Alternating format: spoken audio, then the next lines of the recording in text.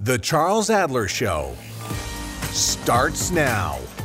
Interview me about my sources, and they want me to download the usual suspects. What do I pay attention to? So I'm supposed to say, well, I pay attention to the New York Times and the Wall Street Journal and the Globe and Mail and the Toronto Star and Winnipeg Free Press, the one I write columns for, the Calgary Herald, et cetera, et cetera. Anyway, all those mainstream sources, CBC, CTV, Global, whatever. But the truth is that while, I do pay attention to all of those, and I've been paying attention to all of those newspapers and periodicals for many years now, because that's just been, part of the business. Whether I trust all of them all the time isn't relevant. I need to know what other people in the industry, both media and politics, are reading. Media, politics, communications, public relations, whatever you want to call it, the chatterers. I need to know what the chatterers are looking at. But there are other people who may not be household names to some of the chatterers who are very, very important to me as sources of information. And one of them is a person you're going to meet in just a few seconds. He's based in Calgary. He's a paramedic. And when he's not a paramedic, he's a podcaster, a great podcaster. His name is Nate Pike, and he is the host of the Breakdown. And if you're looking for it on X or Twitter, it's at the Breakdown AB, as in Alberta, the Breakdown AB. Nate Pike, welcome to the Charles Adler Show. Mr. Adler, thank you so much. It is a real privilege to be here today. So, there was a time when you could say that provincial politics in Alberta was a provincial story, but for whatever reasons, provincial politics has transcended the province of Alberta and the country, or much of the country, and certainly the people I'm talking about right now, the chatters, both the consumers of chat and those who deliver it, are vitally interested in virtually everything that Danielle Smith is doing. So before I talk about the Premier with you and her latest issues, her latest policies, her latest news events, I just want to ask you this. Do you feel that when we're talking about, it doesn't matter whether it's these proposal to have an Alberta pension plan or an Alberta police force, or the business about how she's rearranging the furniture in Alberta healthcare, which is of vital interest to every Albertan, but especially someone like you, a paramedic who knows the story on the ground. Do you feel that all of this is really about provincial governance, or is so much of this about creating as many fights as possible with Ottawa so as to move forward on the idea that Alberta needs to be, if not absolutely independent, far more independent than it is right now? I think there's a bunch of different pieces going on with it, quite frankly. I think that there's certainly an ideological bent. I mean, Danielle Smith laid out, largely on the advice of Rob Anderson, it appears. She laid out her plans for healthcare. She laid out her plans for policing. It's all been spelled out for quite literally years. Some of it goes way, way back to her days when she was with the Wild Rose. Some of it goes back to her days as a pundit and commentator.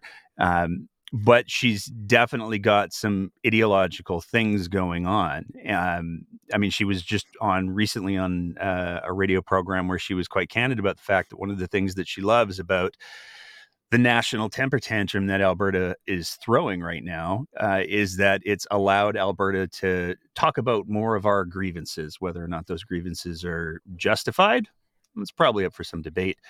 But I don't think that there's any evidence, with small exceptions that exist. I don't think that there's any evidence that this is any of the big moves that she's making are for governance reasons. I think that they're definitely to advance a very, very particular agenda. So all of us like to think of ourselves as big-hearted Canadians. And while I think about Canadians every minute of every day, it's just what I'm all about. My entire life and certainly my career has been a thank you card to Canada. There's a part of this human being that you're talking with, Nate, and I wish we could do this more often, frankly, but there's a part of me that has a very, very cold, calculating brain. And I'm always wondering whether points are being put on the board. It's one of the reasons I love sports. Spin is irrelevant in sport. Either you're putting points on the board or the other guy is. It's really simple. So I want to know whether any of these, you talk about these temper tantrums, has any of this benefited Alberta? Has any of this put points on the board, made life better for the average Albertan? I, if I was to answer that question honestly, I would have to say largely, I don't think so. I think there have been small areas, and I'll speak for myself and in no way representing any organization that I'm affiliated with. I'll speak for myself and I'll say that there were some things that she did with the EMS file early on that temporarily solved some problems. I mean, she put a mandate in place that there was going to be a 45-minute handover when ambulances arrived at hospitals. That has certainly, there's lots of media reports that make it very, very, very clear that that's been eroded. So, I kind of feel obligated to say, hey, she did one thing great for a couple months anyways. But I think that a lot of the other ones are not in the service of any sort of benefit for Albertans in any sort of reality based way. I think that there's a lot of pandering to the base. I think that there's a lot of adding fuel to the grievance politics. But to take a look where Alberta is now, we're still down physicians. The cost of living is still incredibly high. There's been nothing done to address electricity prices, which is actually the direct result of a UCP policy. So it would be very, very easy for the UCP to undo that. But that's not any of the things that they're moving on. They're moving on things that in many ways don't have any evidence to support them and aren't going to benefit Albertans in any long-term fashion. I mean, we just saw a report come out about the whole sheriff's initiative that she had during the summer where she said, oh, we're going to put sheriffs with the city police and they're going to help patrol. And there's City of Calgary released a report that made it very clear that it had no discernible impact whatsoever on the actual crime statistics or really people's perception of safety. So there's a lot of performative stuff that's going on, and I think there's a lot of different reasons for those different performances.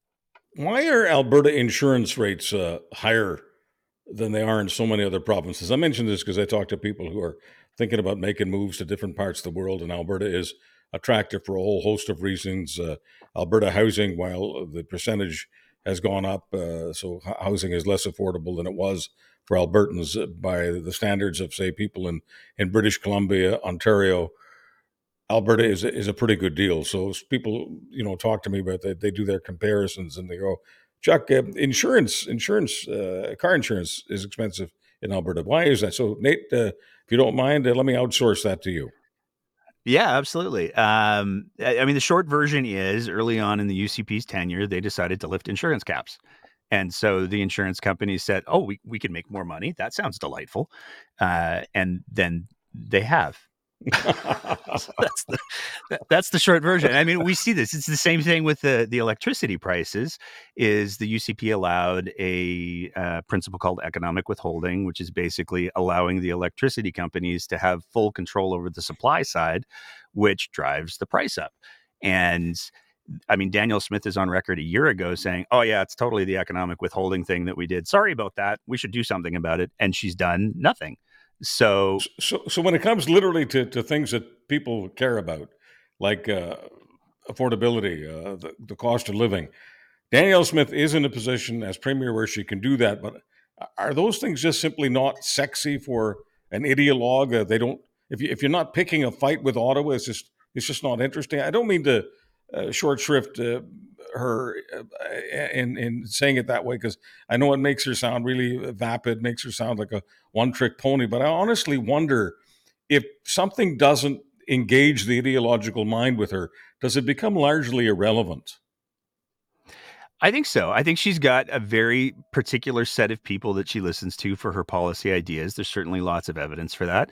And I think that if ideas or suggestions come from outside of those established input sources, then they just don't resonate. They don't land. I mean, I was impressed. And this is where we are in the province of Alberta. When I was listening to her radio interview yesterday, I was actually impressed when she got the name of the report that all of this pension stuff is based on right, because she's been consistently getting it wrong for the last 2 months. She hasn't been able to get the right name for the report.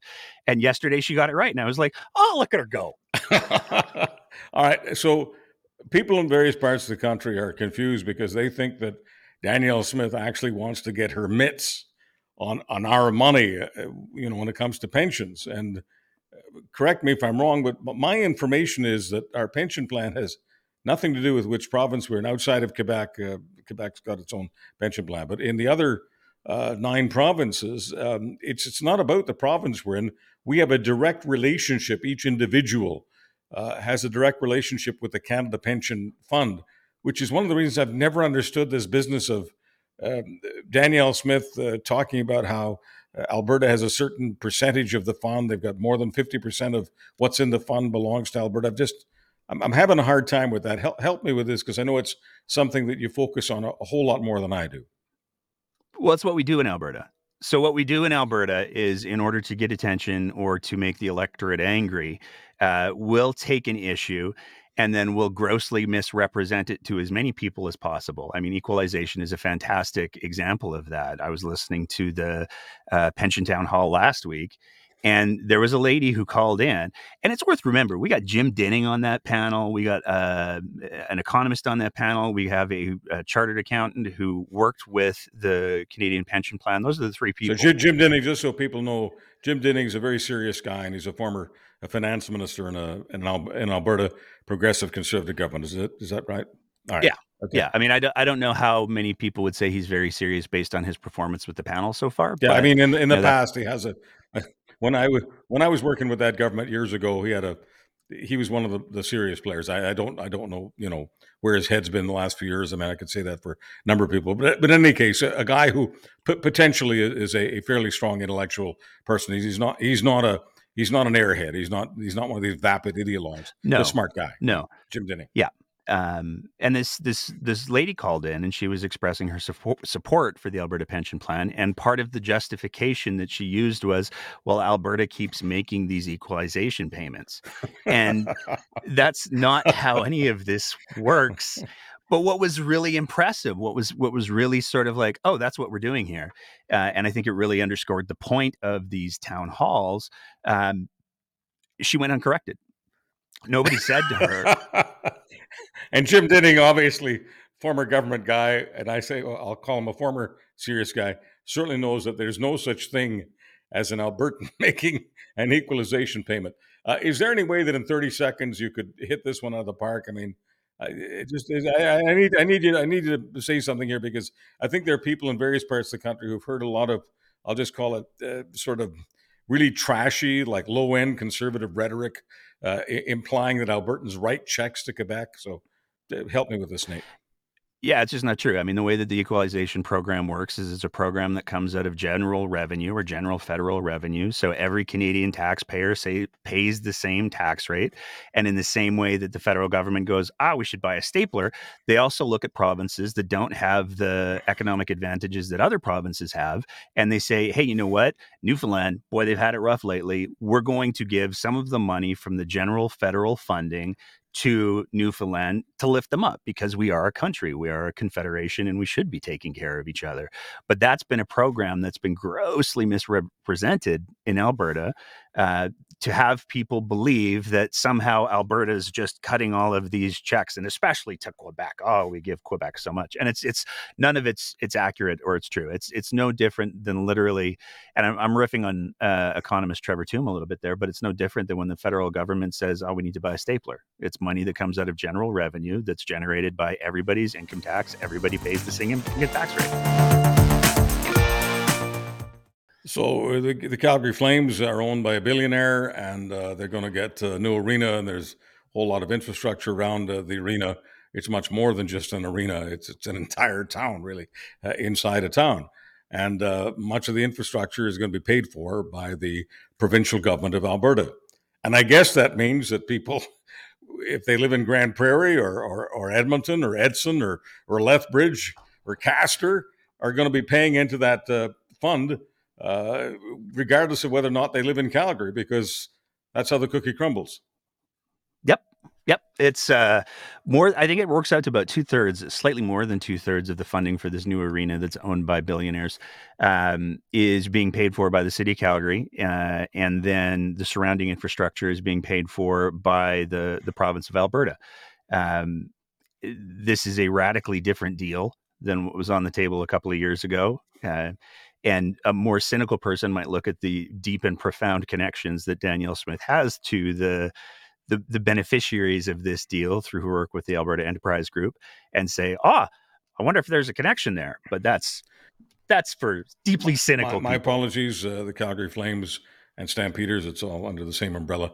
They're not owned by a British billionaire. They're owned by several billionaires. It's always that one British one who gets the. That's why I always end up thinking one, but it's many. And I guess he would own the majority of the shares in that private corporation. Yeah, and it's worth noting he's not really British. He used to be Canadian, and then he was like, "Oh, these income tax rates in Canada, I don't like those very much, so I'm going to move to." I love these guys. They don't like paying the billionaires who feel they pay too much tax in Canada. They move elsewhere, but there's nothing wrong with coming back every now and then to have lunch with a member of the government that might slip them some money. I'm a capitalist, but I'm not a capitalist pig, and I'm embarrassed by how some capitalists are, abusing the system, abusing in a legal sense. It's perfectly legal to get the government to basically pay for your rink. So let's move on from there to the business about Preston Manning, and I guess he's getting paid over $250,000. So this isn't making him a billionaire, but I get the impression that this research that he imparted this week in this report on how Alberta treats the next COVID crisis or other public health care crises. I gather that it's a cut and paste job. I gather that virtually everything he delivered this week, he has said before. Is that right? I mean, a lot of it. It's a big report. I'm in the process of still reading it because it only came out yesterday. There's people a lot smarter than me who have given sort of condensed versions of, wow, what a dumpster fire this is. I mean, it makes references to see Appendix 21, and then it's Appendix 21 right beside it. So it's just an infinite feedback loop of Appendix 21. They have a report that they referenced that was written by the same guy who made the argument, which again, it's worth highlighting, Danielle Smith amplified. So this isn't just like, this is the wild thing about Alberta right now is that there's beliefs that one historically would have looked at and gone, wow, that's super fringe. And then there's the reality of what we're living through, and it's not fringe anymore because this guy is the guy who wrote the report that argued, hey, you know what would solve all of Alberta's problems if we just took half of British Columbia, the northern half, that's mostly unceded territories. If we just took that, then we would have ports that we could use. And if Saskatchewan just took half of Manitoba, that would give them the Port of Churchill. Everybody Yeah, wins. yeah, and ports matter because ships dock in ports, and you got pipelines to the ports, and then you get the oil shipped overseas. That's the port business. Well, in BC, yes. In Port of Churchill, less so because the ground has this habit of melting. But this is the guy who this panel tapped to say, "Hey, can you give us some feedback on what you think we should do?" And he wrote a singular report. He's the sole author that's heavily referenced throughout this Manning report, and it's. I mean, the whole thing is just the number of health lawyers, health policy experts who have read the thing and gone, what in the hell is this? Like, this is an unmitigated disaster. Um, the the fact that it makes the argument that in responding to a public health emergency, maybe we should consider some non-evidence based evidence, and I don't know what that is.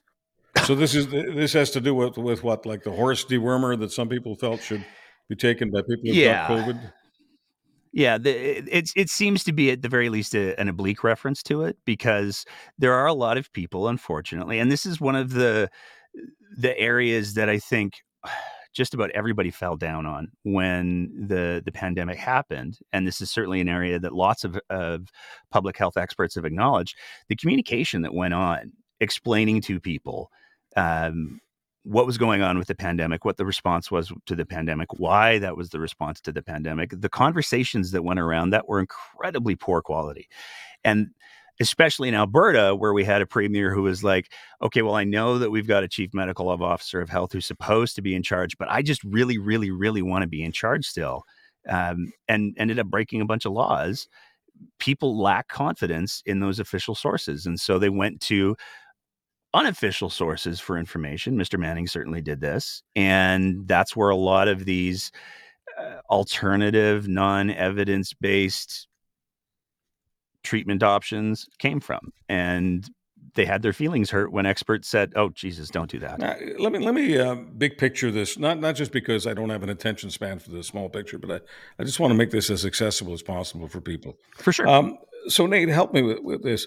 This anti-science business. I don't care whether it's climate change or the anti-vax stuff, whatever. To me, it's all the same. It always appeals to the same mind. And there is, to me, a mind. I'll call it a sort of a right-wing populist mind that is always suspicious of anyone with intelligence, always suspicious with anyone, especially with academic intelligence. Like the three dirtiest words in populism is PhD. Like the moment someone has a PhD, they ought to be arrested or shot or something. And I'm just using a little bit of hyperbole here to make the point. Is that the big picture here in this business that Preston Manning ended up making $250,000 on? Is this all about feeding the ideological objectives of those people who simply do not trust anyone who knows anything? Yeah. I mean, short answer, yes. I think that there's a lot of people who have figured out that there's a certain segment of the population that if they don't understand a thing, and when we're talking about epidemiology or virology or any of those things, we're talking about, like, I don't understand those, and I work in healthcare. But one of the things that I hold to be true is that if somebody has expertise and they say, this is what you should do, then okay, you know the things. I don't know those things. And I don't see that as a personal weakness. But there's a lot of people who have manufactured the perception that if somebody says, I'm an expert, what they're saying is that they're better than you. And that's just not true. Yeah, when I need my car fixed, I go to a mechanic. I don't go to a guy who calls himself George Mechanic, and if I need heart surgery, I'm going to go to a cardiologist. And if someone says to me, "Are you really going to trust someone who's a heart specialist?" Yeah, I'm not going to go to the mechanic to get my heart fixed. I don't understand why in 2023 in a so-called educated country, why we even have to have these conversations, but apparently, and I don't mean to focus on Alberta, but I'm talking to an Albertan here.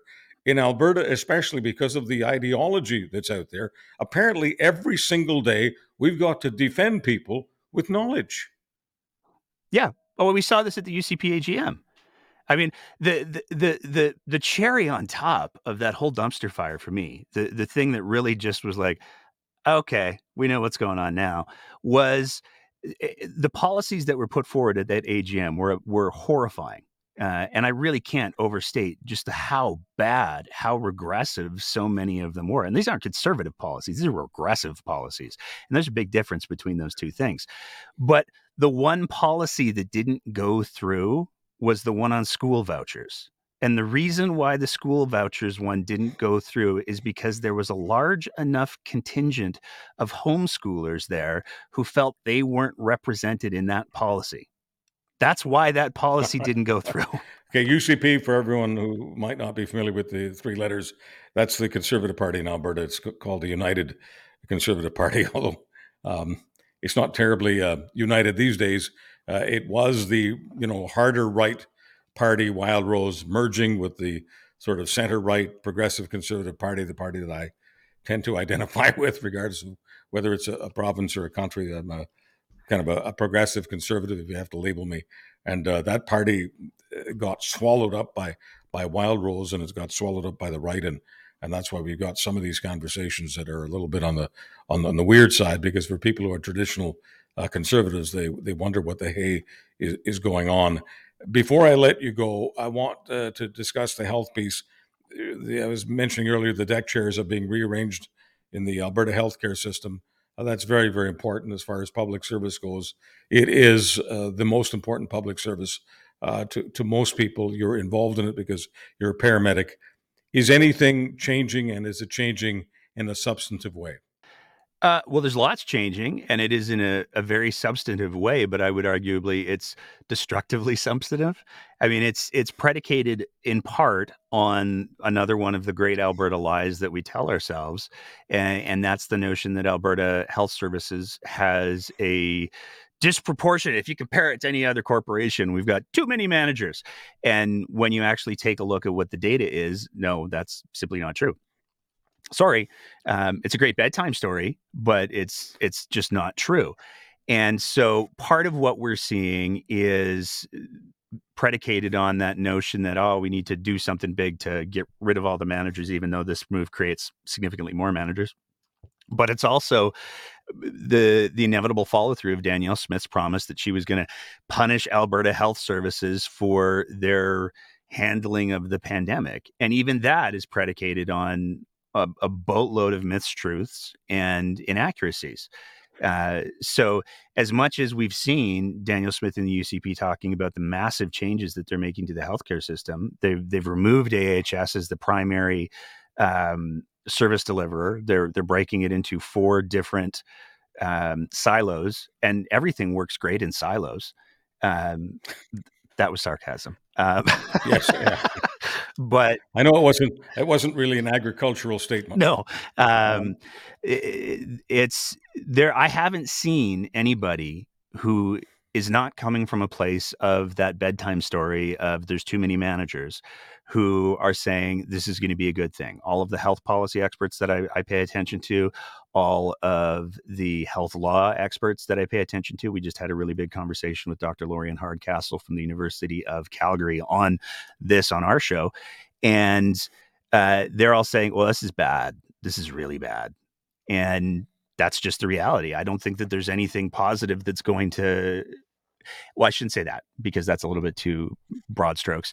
I think that any positives that come out of this decision are going to be absolutely crushed in the negatives that come of it.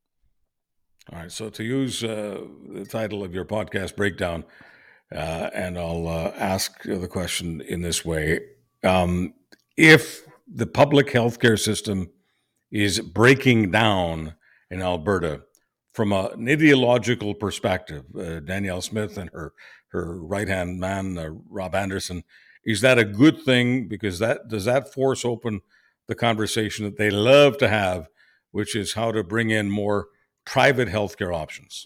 I think one of the fun things, or one of the interesting things about this conversation is that the word play gets to be really important really quickly. We've seen Danielle Smith and a lot of the UCP, certainly Health Administrator Anna LaGrange, it still hurts to say that, have come out and said, oh, no, there's not going to be any privatization. This will all be publicly funded healthcare that will be delivered through a variety of ways. So it's important to be clear. This isn't privatization in the sense that if you want to go see your GP or your family doctor, you're going to have to throw down $35, $40, $50 or whatever. What this is this is the cracking open of the Alberta healthcare system to allow the injection of what we've termed at the show profitization. So Danielle Smith has been very clear. She's been very clear in the past. She's been very clear in the press releases that what she wants to see happen with this is Alberta Health Services gets now turned into Alberta Hospital Services. And they're going to be one deliverer of healthcare, but she wants to see many other deliverers of healthcare for the customers, their words, not mine, that are accessing the healthcare system. So this is a way to introduce private players who are going to be doing for-profit healthcare on the public dime, not coming directly from the customer. Will it cost the overall customer, the Alberta taxpayer, will it cost them more money to have the system operated in this way? A lot of people smarter than me are saying yes. And the bigger concern that a lot of people smarter than me are saying is that there's going to be degradation of the quality of care. Because if you start to say, you know what, it costs $150 to replace an ankle. Obviously, that's a made up number. But if it costs $150 to replace an ankle in the public healthcare system, we're going to farm it out to Joe's orthopedic surgeons, and Joe's going to do it for the same price. but Joe needs to make a profit margin. So something has to give in order for Joe to be able to make the $10-15 per procedure that he wants to make. And that invariably comes from the quality of care. And we see this in the continuing care homes. I mean, if there's a lesson that should have come out of the pandemic, it's that private long-term care homes cut a lot of corners so they can make a lot of money. Nate, as you know, I'm a hockey fan, and naturally I support my adopted hometown, Winnipeg Jets, and I'm relatively happy with how they're playing so far. Not happy with how some of my friends on ice in Alberta are playing. Has anyone blamed Justin Trudeau in Ottawa for the mediocre play, especially with respect to the Edmonton Oilers? I mean, in Alberta, if it snows, we blame Trudeau. If the sun goes behind a cloud for like 30 seconds, it's Trudeau. So it's more shocking when the federal government or Trudeau aren't blamed for something than, I mean, that's just like, it's a day that ends in Y. We're blaming Trudeau for something, whether or not it's well placed or not. And to be clear, I have no love lost for our current prime minister. I think that he's done some things poorly, but I also don't think that blaming the federal government or Trudeau for high electricity prices in Alberta when it's a UCP policy make any sense whatsoever. At that point, we're just trying to feed our victim complex as opposed to actually solving the problems, and I'm far more interested in solving the problems. Would you like to say something kind about the Vancouver Canucks? For many, many years, Alberta hockey fans have laughed at the Canucks, and the Canucks are having an outstanding season so far. Would you like to do a nice guy thing on the Canucks, or would you rather pass the puck, as it were? I will say congratulations for not being in Alberta. All right. Nate Pike, thank you very much. Looking forward to our next opportunity to visit with you and to watch you on the breakdown. There are several breakdowns a week in general, and the big one, the live breakdown, is every Sunday night. On Twitter, you can find Nate at the Breakdown AB, at the Breakdown AB. Nate, thank you very much. Thank you, Charles. And good luck to you. Nate Pike, who is one of our sources, now you know, one of the people I count on to explain some of the things that get rather complicated in that political zoo known as Alberta. Thank you so much for joining us, and continue to please tell your friends and neighbors about the Charles Adler Show, the podcast. Thank you. Catch Charles Adler Mondays on Real Talk with Ryan Jesperson, twice a week in the Winnipeg Free Press, and every day at criermedia.co.